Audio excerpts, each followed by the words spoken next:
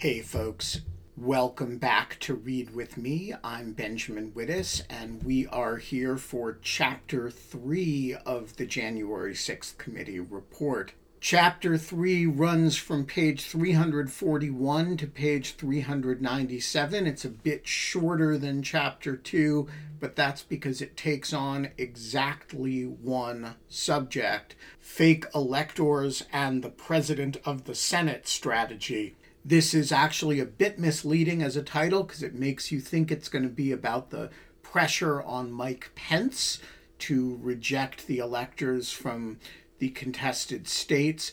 That gets its own chapter. So this is really only about the efforts to get fake electors in the 7 states to cosplay as real electors, cast electoral votes, and have those votes transmitted to the Senate.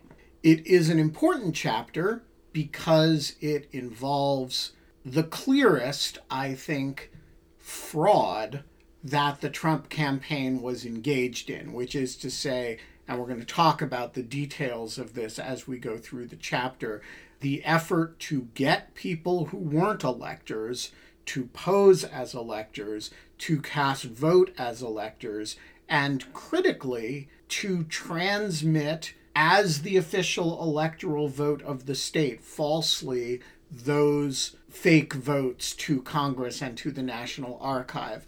Now, as I will explain, I think there is a very interesting and somewhat difficult question about where cosplay and protest morph into actual fraud. This is the chapter where that question becomes quite acute. So, all right, let's start with what is the fake electors strategy and the President of the Senate strategy. It is, as the committee describes it on page 341, the culmination of a carefully planned scheme many weeks in the making. The plea by the president, which was in his January 6th speech, "We've come to demand that Congress do the right thing and count only the electors who have been lawfully slated." This plea by the president turned the truth on its head. There was only one legitimate slate of electors from the battleground states of Arizona, Georgia, Michigan, Nevada, New Mexico, Pennsylvania, and Wisconsin, and Trump wanted them rejected. The committee notes that the scheme to replace the real electors with fake electors was the brainchild of Kenneth Chesebro and Rudy Giuliani. It involved Mark Meadows, but the committee notes specifically President Trump oversaw it himself.